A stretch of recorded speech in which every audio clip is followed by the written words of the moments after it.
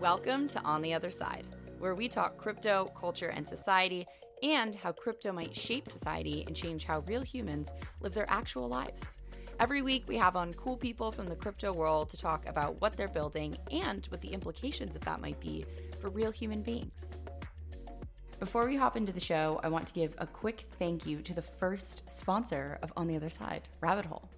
Rabbit Hole is allowing users to earn crypto while they explore the weird world of web3, guiding new users down the crypto rabbit hole in a curated way to make sure that people coming into the space are not only using positive sum protocols, but are also starting to build their on-chain resume as they do it. So the longer-term vision for Rabbit Hole is building essentially the open credentialing system for Web3.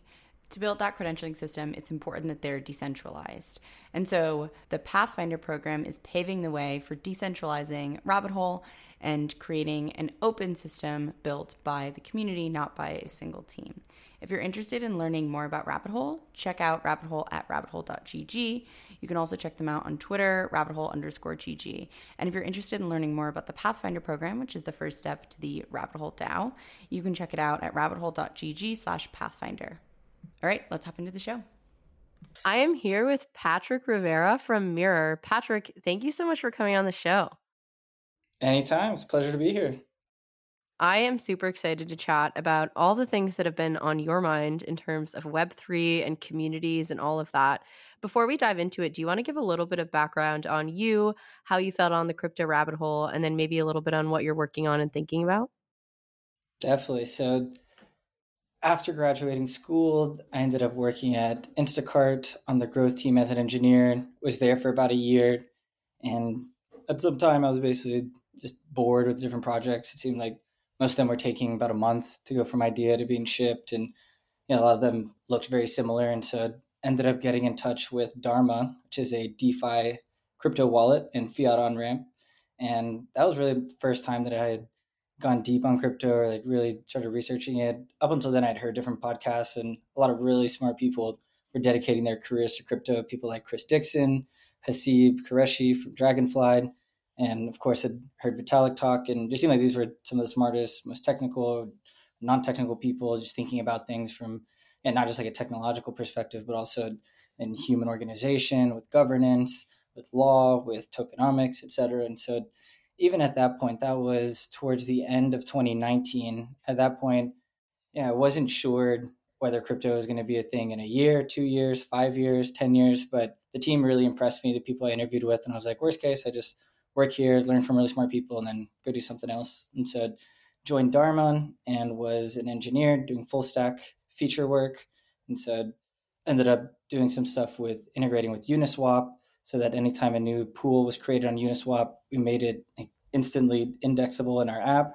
So learned a lot about blockchain and implementation and how it actually works and transactions getting processed, et cetera. And that was just really mind-blowing coming from like a Web2 startup like Instacart, where it's like, okay, a lot of the patterns have already been formalized around standing up an API and scaling servers. But here, it seemed like this completely new world. And like when you're working as an engineer, if you run into a problem, you usually go on Stack Overflow and there's an answer on Google. But then for most of like the crypto problems, they were just so specific or so new that you had to just like figure stuff out, look at the source code, tinker a bit.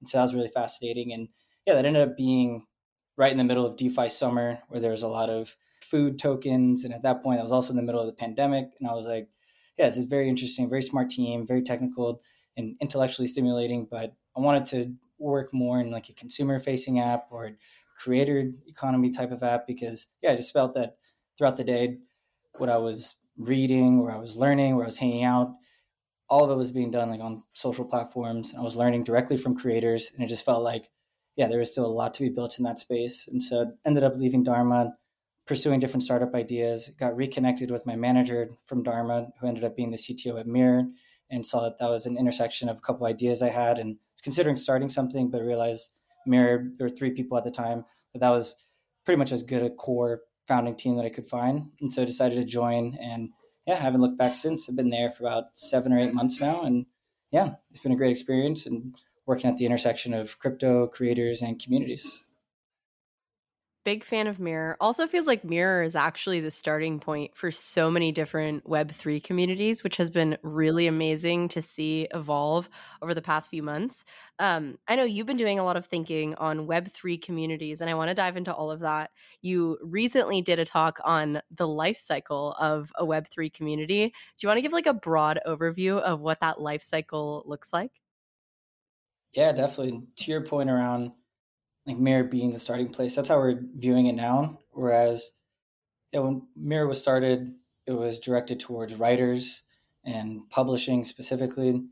But now we're starting to view that most of the projects that are doing well on Mirror through our crowdfunding feature, they seem to be look more like these Web3 native communities as opposed to specifically focused on writing or creating a newsletter that's just backed by crypto or it has crypto infrastructure. And so, yeah, I've been seeing some patterns there. And the way we see it is that crowdfunding, or more generally speaking, like token distribution, is really just like one step in the process of creating a Web3 native community. And so, even just take a step back. So the way that one of the definitions that I really like for Web3 communities is it's basically like a group chat with a shared bank account and a cap table.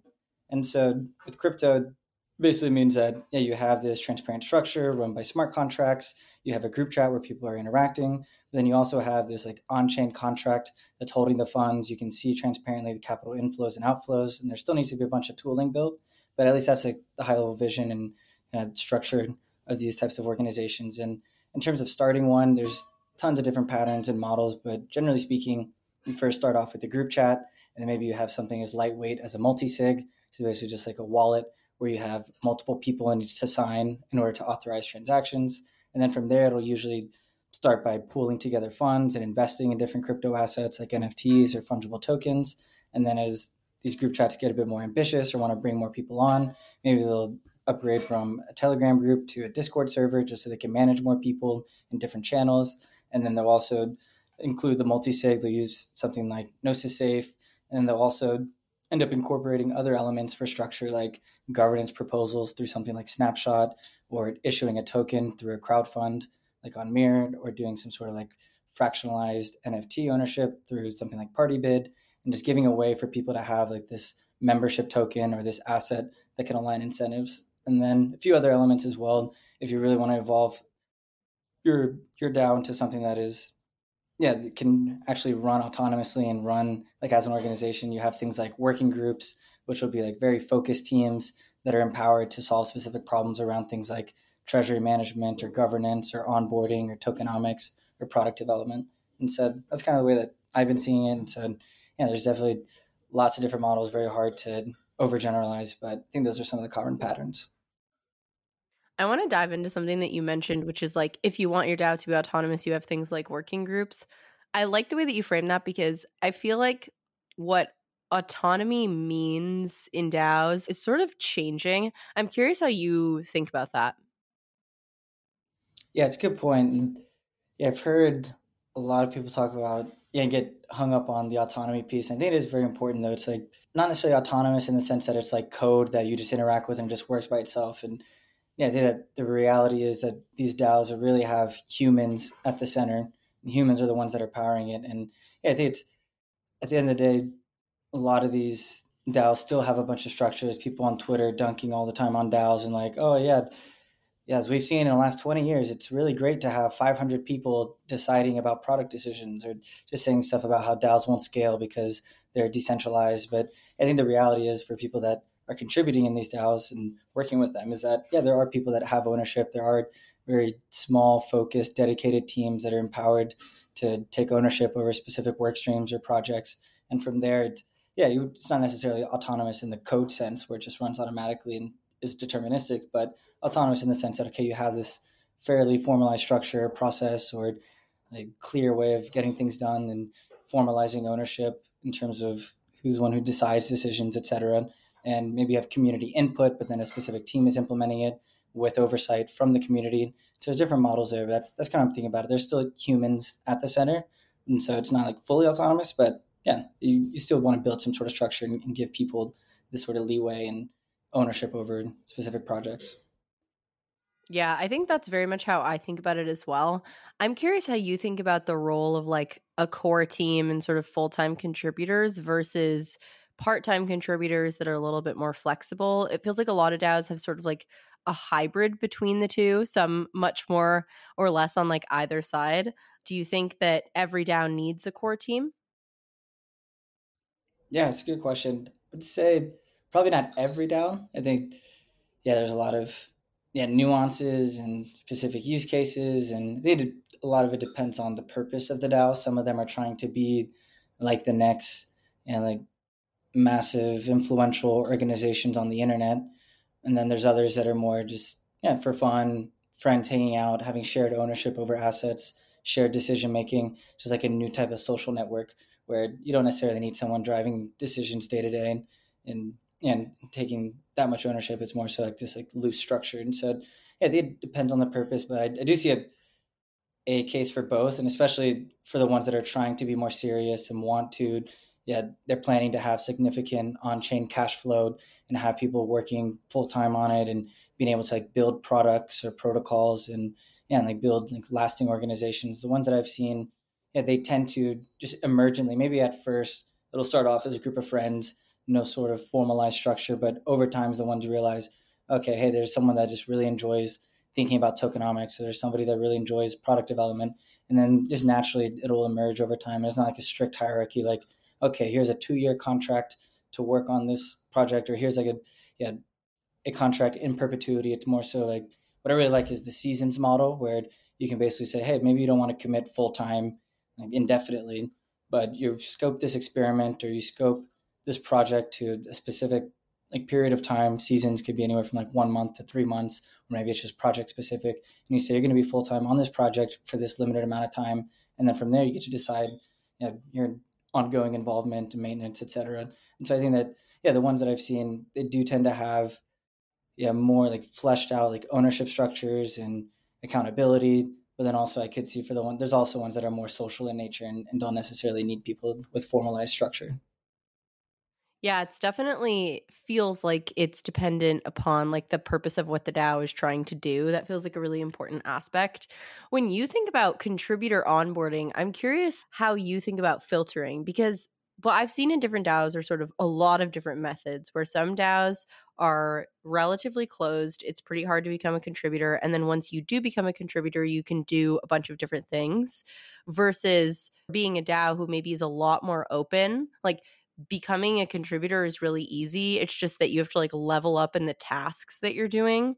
I feel like with Mirror, it's interesting because a lot of times there are these crowd funds where, part of taking part in a crowd fund is typically access to a token gated Discord. And so you're sort of onboarding people early on versus doing this like, hey, you have to basically like do a bunch of work and it's really hard to get into a DAO. So I'm curious how you think about filtering contributors across the board for different DAOs and what the different factors there are. Yeah, that's a good point. With contributor onboarding, it's on one end, like the crypto web3 thesis is these open permissionless systems where anyone can join, cross-border, anyone in the world have an internet connection. But then you also want to balance that with the tension of, okay, you want this curated community, you want to minimize trolls, and you want to have a unified vision, mission, values, etc. And so I do think there's like a hierarchy of onboarding where, it's great to have like this. There's like different tiers where say, okay, this is like the open section of the Discord for people to learn, for people to understand what's going on in the community. They take a more passive role, but there's still maybe you have maybe weekly like voice calls on Discord so people can be engaged and learn and build reputation within the community.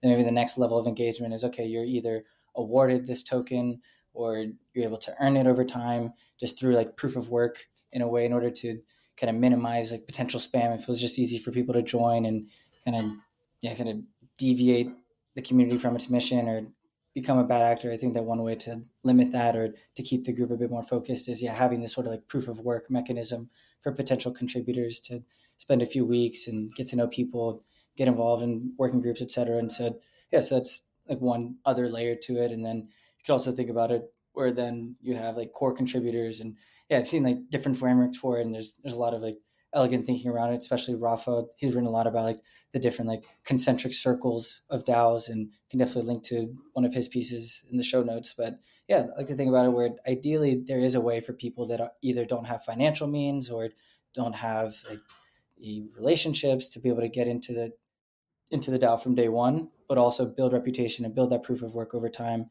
in order to allow people to kind of show what they have and be able to contribute in certain ways. And even if it's not necessarily as a core contributor, and kind of build that reputation over time. Yeah, it feels like especially where you have this difference in Web3 communities between Web2, which is like ownership. You talk a little bit about this in your life cycle of a Web3 community, but it feels like having a place for everyone is super important, especially if everyone is going to be an owner. Like, you don't want to be an owner of something and then be useless. It feels really good to help and to contribute, but to also feel like you're getting something from that community, which I think kind of dovetails nicely into this major point that you make in this life cycle of Web3 communities, which is this idea that essentially in Web3, the community is the platform. Do you want to dive into that a little bit? Yeah, definitely. So this is one of the really interesting shifts that we're seeing with, say, a Web 2 product, platform, et cetera, versus Web 3. And I saw that Andrew Hong, data scientist at Mirrored, he's been thinking a lot about communities, and he's talking about community engineering and thinking about, okay, how do what is different in Web 3? How do you build products that kind of inform the community and allow them to, really engage with the product? And what are the main differences between Web 2, Web 3? And one of the insights that he had was community is the platform. And that's kind of the alternative to in Web 2, where the platform is this corporation. And from there, you basically build this app, and then people are basically, they're organized around this app, and you use these features. And from there, and you have these siloed different corporations and different products. And so, for example, if you're a creator and you're building an audience or a community across different platforms, say Instagram, YouTube, Twitch, Shopify, etc., there's no like unifying like standard that allows you to engage with your community. There's email, which is an open protocol similar to these crypto protocols, but it's still, there's no like unifying way to engage your community. Whereas if you look at the alternative in Web3, you have something like FWB, where you have this token, just a standard ERC20 token, which is the FWB token. It's simply an address that lives on the Ethereum network, and people that hold this token, they own it through their private key in their wallet, and you can basically signal that you're part of this community. And not only that, I think the most interesting part of it is that now you have this open standard, this token that you own as a community member, and all the apps are basically organized around the community. And so you can basically import your community into any of these apps, whether it's something like Mirror, whether it's OpenSea, whether it's Zora, or other apps that are built around things like gaming use cases, social networks, etc.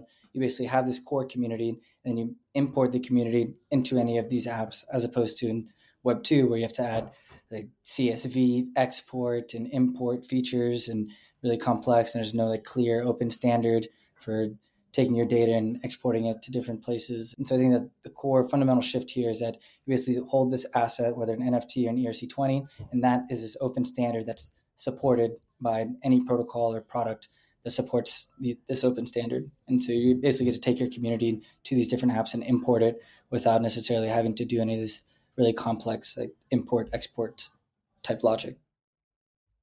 So I have a question based on that. If you think about companies as the platform in a lot of Web 2, it feels like companies optimize for revenue. And a lot of times in Web 2, that's been time spent on a platform. And so what they're optimizing for ultimately is like time spent, because they're optimizing for revenue. If you build anything on top of that, you're building something that's optimizing for that. If we're building applications on top of communities instead of companies, I'm curious what you think applications optimize for in that world. Yes, that's a super interesting question. And yeah, definitely in Web 2, the way the incentive model works, it's usually, all right, you, at least in social networks, you have this app, you want it to be free so it can reach as many people as possible. And then in order to monetize, you serve ads. And that's basically the inventory, that's the product. And in order to sell more inventory is basically keeping people engaged and seeing more ads. And so naturally the incentive mechanism is we want people to be as active on these products, using them as much as possible, not necessarily for their benefit, in many ways to their detriment. And so, yeah, it creates this really broken incentive structure. And so, yeah, you compare that to Web3, where, okay, now you have these communities. I think the core difference here is that, yeah, the switching costs are much lower in the sense that, okay, you have this FWB token or any general ERC20 or NFT, and you can export it as simply as just connecting your wallet into another app that supports it. And so the switching costs are much, much lower as opposed to, okay, I built up this massive YouTube audience, this massive Instagram audience, and now I have to figure out a way to export them, et cetera. And so, yeah, in terms of thinking through like what are different metrics or how do you think about it, I think right now it's still very early in terms of thinking through what is like the best metric for this and just the apps are, I think that thinking about it as an economy though is pretty interesting. I really like what Axie Infinity has been doing and kind of pioneering a lot of this thinking around viewing these communities as these economies. They have this token, this currency, there's governance mechanisms, there are, let's say, different cities, which are maybe sub DAOs or DAOs within the community or different projects or protocols you're integrating with. And just thinking about it, and with economies, like one of the key metrics is GDP. And so thinking about it as, okay, how do we make it so that whenever and thinking about it like immigrating to a new country. And so the reason why people want to immigrate to the United States is because you have more opportunity. And what does that mean? There's probably more jobs, there's probably higher wages, there's probably better standard of living with public infrastructure, healthcare, et cetera, than certain other places, maybe developing countries that people are living in. And so thinking about crypto protocols and crypto networks in that context, it's okay, why do we want people to immigrate to our crypto protocol or our economy, or how do we build relationships with other crypto economies, and thinking about it through that lens of, okay, we want to increase the GDP of this economy, we want to provide benefits and services, we want to give more than we're taking, we want to provide ample opportunity, standard of living, et cetera. And yeah, I think it's really interesting to think about it in that light. And I'm sure there's going to be like similar metrics to economies and monetary policy and microeconomics, et cetera. But I think that's kind of the lens that I've been looking at it through. Yeah, that's a really interesting lens. My brain sort of right away goes to, and maybe this is like a bad reflection of the way that my brain works, but when I think about crypto protocols as economies and nations, I'm like, what is crypto colonialism and how do we avoid that? Maybe that doesn't exist, but Definitely. I'm curious if you think it does. Yeah, that's a very good point. I think with crypto, we tend to be techno optimists naturally because it's still kind of in this fringe phase for the most part. And people that are attracted to crypto, they seem to, be more optimistic than others. And so I think it is useful to be like, and to think about what are the downsides, what are things we can learn, what are the anti-patterns, things we want to avoid. And I think in this particular example, there's a lot around, I think the play to earn movement is super interesting in terms of a new way of working, new incentive structures. But one thing that my friends, that they usually ask immediately once we start talking about it is, oh, isn't that like indentured servitude where, for example, with Axie Infinity, you have this in-game asset, which is it's an NFT, just a token that lives on the blockchain, but you can use it to battle other players in the game and earn this in-game currency, which can be converted into a local fiat to pay bills, etc. And so naturally, the prices for these in-game assets, they increase as demand for the game increased. And so the prices increased and ended up being like a few $1,000s worth of ETH just to get started and start playing the game. And so there emerged this financial infrastructure around lending and borrowing. And so we had certain providers buy up in-game assets and then loan them out to people at an interest rate to allow people to get started. And so kind of I would say that the negative consequence of that potentially is, okay, now you have these people that are relying on these assets for a living in order to make a living wage, et cetera, pay their bills. And so, if there's too much power controlled by these intermediaries or these DeFi players and lending programs, lending DAOs, et cetera, then it could be easy for them to take advantage. And I think that at least in crypto, ideally, in theory, with the lower switching costs, other people can enter the market. They can provide a similar service off these open standards. But I do think in practice, there are potentially going to be aggregators, people that aggregate demand and they create positive feedback loops around having the most capital, being able to loan out at the lowest rates, and giving them the power to kind of have better interest rates, et cetera. And yeah, and kind of have more of a one-way relationship. And so that's definitely something to think about. I would say that ideally with these open systems, there are open standards, there are ways to keep people in check and to make things more transparent. But I definitely do think that's certainly a possibility to be aware of.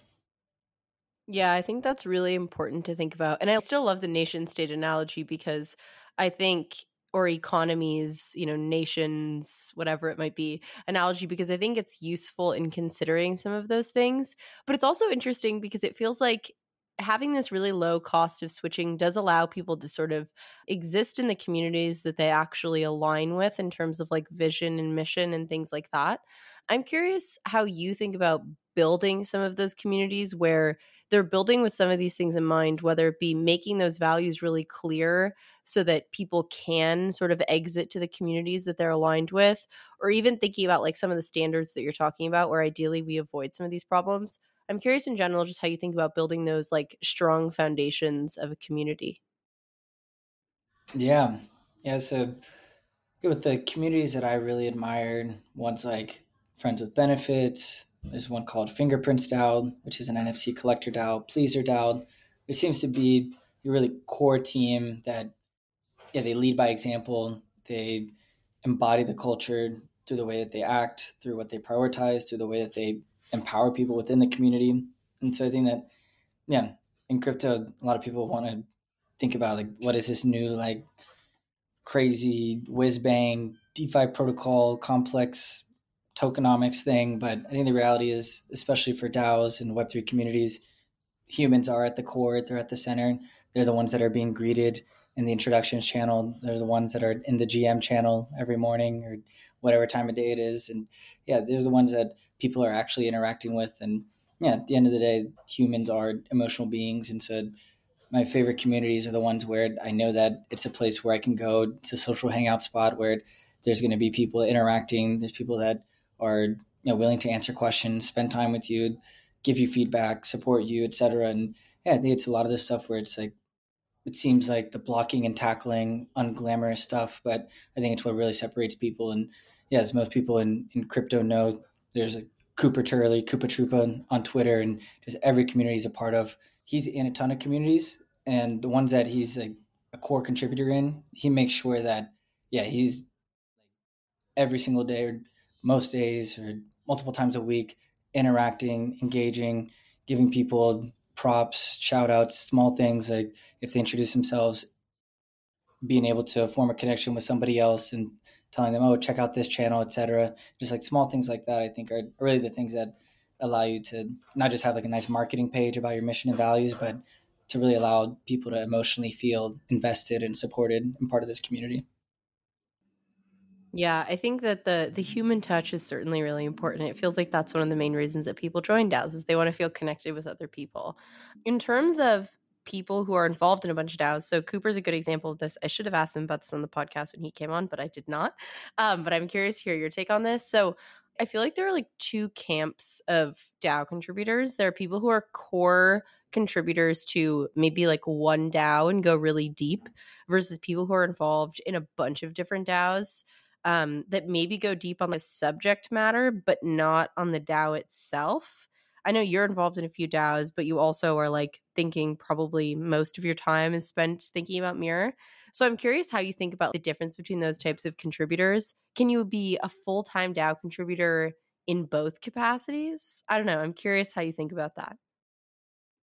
Yeah, a lot of people over the past year, even like pre-pandemic, like future of work was like the really hot thing that people in tech and Silicon Valley and tech Twitter were talking about. And I think that DAOs are going to be the future of work. A lot of those people ended up getting into Web3 and spending most of their time in it. And just thinking through like historically, it's okay, there's like two broad models. There's okay, you work for this corporation, either as an employee or as a founder, but you have this indefinite time period where you're working with them. And then the other model is okay, you're a freelancer and you're a solo entrepreneur and you're working project to project, or you have your own project that you're working on your own time. And yeah, this new model of work, we're still figuring things out and yeah, understanding it. But I definitely view that as the next like emergent way of most people working online and thinking about these things. For me personally, I'm definitely committed vast majority of my time to Mirror. That's just where, I feel like I have the opportunity to make the most impact right now at this point in time. And I'm spending vast majority of my time there, but I also find it really valuable to be able to learn from other DAOs. So also involved with Bright Moments DAO, Fingerprint, Seed Club, Friends with Benefits, and fairly passive, more so just a lurker in the Discord. But I'm fairly intentional on when I do spend time with these DAOs and what I'm doing and how I'm learning from them. Like, for example, I try to stay up to date on, there's like common patterns around things like onboarding, around process for governance proposals, around community engagement through things like voice chats or fireside chats or newsletters and different channel structures and things of that nature. And also tokenomics, how they're thinking about that, and token swaps, and as well as thinking through, okay, how do we create like different working groups, and how is communication transmitted between the different working groups and then the other contributors in the DAO. And so there's a bunch of patterns, and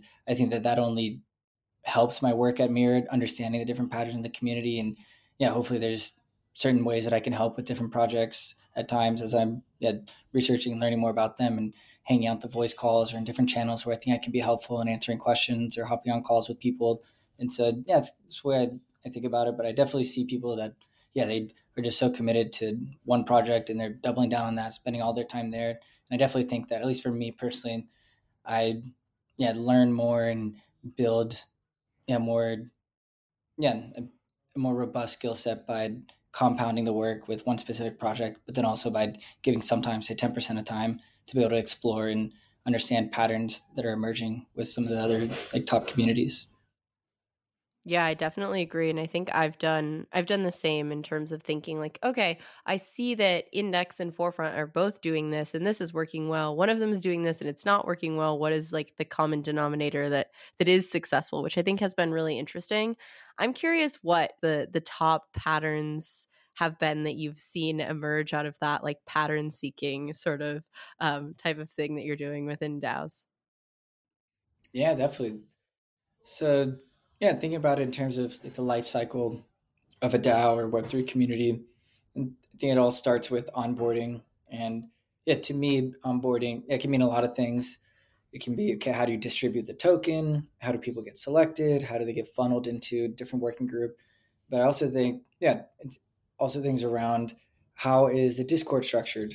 How active is the introductions channel? Are there core team members in the introductions channel making connections and recommending people specific working groups or channels that they can hang out in?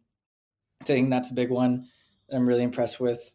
And then there's also, I really like with Index Co-op, how they're able to create this whole onboarding program around communicating their values, their mission, showing them like the taxonomy of the org structure, how things work, what are the different working groups you can get involved with, having specific action items and structure around, okay, how do you get involved?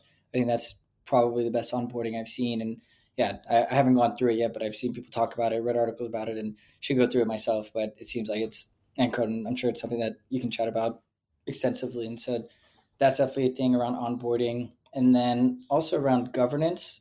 And so governance is like this big thing where, okay, you have these tokens and they're mostly around governance rights and deciding things. And I think governance is really like a Web3 crypto native social feature, similar and akin to likes or retweets or comments. It's basically a way for people to signal how they feel about a certain piece of content or a certain idea. And I think with governance, it's kind of boring now in the sense that you have this forum, you post, it's just this blob of text, and you see these addresses, maybe an ENS name around people who voted. And I think that, the DAOs that, or communities that I'm really impressed by, are ones that, they view it as this like active community process where it's, maybe you have a specific Discord channel where people are talking, maybe you schedule time on the calendar for people to discuss the proposal and chat about it and to express how they feel about it. And they have multiple iterations. And so really viewing governance as this new type of like Web3 crypto native social feature, I think is really interesting. And then, I think probably the last thing is around just structure. And people definitely think that DAOs are just like this complete like mess of an organization where there's a free for all, people just do whatever they want. But I think the best ones, they have a very clear path for getting involved, clear structure around what does it mean to be a contributor or just a member, and what the distinctions are and how to evolve and accelerate your path. And also with specific working groups for different projects where people have a clear accountability for tasks and roles, and it's scoped out, and there's people that are just held accountable for their decisions. And so I think those are some of the patterns around. To reiterate, one is with onboarding, another one is around governance, making that feel more social, and then third is around having structure with the DAO or community. I love the idea that governance is a crypto native social structure. I think that's super interesting and a really interesting way to frame it when you think about voter apathy and other things, because it's like it's social. So get people to engage in ways that you get them to engage socially, not by like trying to get them to vote in like standard democracy, which I think is probably a lot more boring. Exactly. Yeah, it's like people love play. I mean, people have been talking about it where social apps are really just like a video game. Like Packy McCormick wrote a really good piece on the great online game, and just viewing it through that lens where people like your follower count, that's a game. Likes and retweets and subscribers, that's a game. And not taking it too seriously, but thinking about it in the way that people want to try and increase their follower count or get more likes, and even if it's subconscious, and thinking about it in a more conscious way where it's okay, we have this governance proposal, how do we make it clear that, how do we have a profile page that shows all your votes across different communities or proposals, or how do you get specific badges to show that you were active in 5 straight proposals, or and so like what are the game mechanics that ideally aren't about addiction but more so around contribution and adding value to the community. Yeah, that's really cool. And I also know that there are a lot of governance proposals now that I've seen on Snapchat that are using apps too, which has been really cool to see, because I think it is a lot more of that like gamifying, but in a positive way, not addictive way. To your point, we want to make Web3 abundant, not scarce and addictive, ideally. Yeah, 100%. We'll get there. Before we wrap up, I do a segment at the end of the show, which is, what is your favorite thing in your wallet? So it can be an ERC20, an NFT, anything, but what is your favorite thing in your wallet? Yeah, so definitely will be my Slinky Squiggle, because just I think it encapsulates a lot of what Web3 and crypto is about around, like on the surface, it's this thing that just looks really dumb, looks like a scam, looks speculative.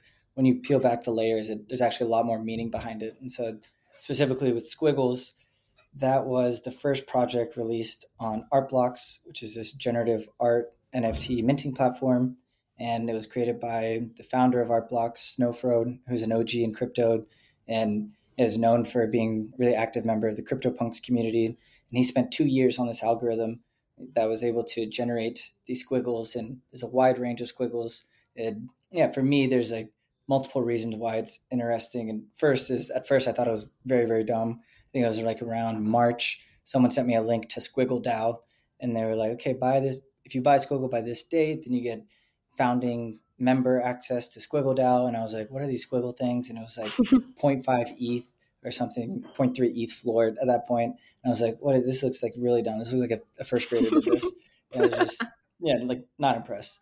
But then, of course, like a few months later, I was listening to some different podcasts. There's one, the Kevin Rose podcast, and he was talking with DC Investor, which is one of the most prolific NFT collectors, and both of them were raving about Squiggles, and they were talking about Art Blocks broadly, about how it's probably the most important NFT minting platform, because generative art, in a way, instead of having like this URL inside of the token that's pointing to like an S3 server where the art lives, now with generative art, the art actually lives in a contract on chain. And so you can reproduce it. It's independently verifiable. And so that's basically like crypto native art or Web3 native art. And so, it's a lot of people believe that that's basically going to be the most durable art form, or at least like that class of art. And so, they were raving about Art Blocks, thought it was very interesting. And just started talking about Squiggles. And so at that point, the floor was like 3 or 4 ETH. And I was like, all right, YOLO, whatever, I'll do it. I'll get some. And ended up getting a Squiggle. And ever since then, I've just gone deeper on like what generative art means, how it works, and also Art Blocks in general, how it's the first place that a lot of these generative artists were able to get introduced to crypto. And so many of them, they have tons of affinity for art blocks. And so, yeah, for me, the squiggle, it really encapsulates just this idea that on the surface, it just looks really dumb, looks meaningless, looks stupid. But then if you actually peel back the layers, it's actually much more important than people realize. I love it. I love the backstory of squiggles too. I know at some point I need to have some of the Squiggle DAO people on, because that's something that I feel like we haven't had on the podcast much, but I think that would be a fun thing to talk about too. So Patrick, thank you so much for coming on the show. Where can people find you? Yep. So I'm on Twitter at Patrick X Rivera. And then also I write at p.mirror.xyz. Beautiful. Thank you so much for coming on. It was so fun to chat. Yeah, no problem. If you like what you heard, please make sure to rate and subscribe to the podcast. I always forget to do this for podcasts I like, but it's actually super useful. Also, if anything resonated with you, or if you want to continue the conversation, hit me up on Twitter. I'm at Chaser Chapman. I absolutely love talking about these things. Thanks again for listening.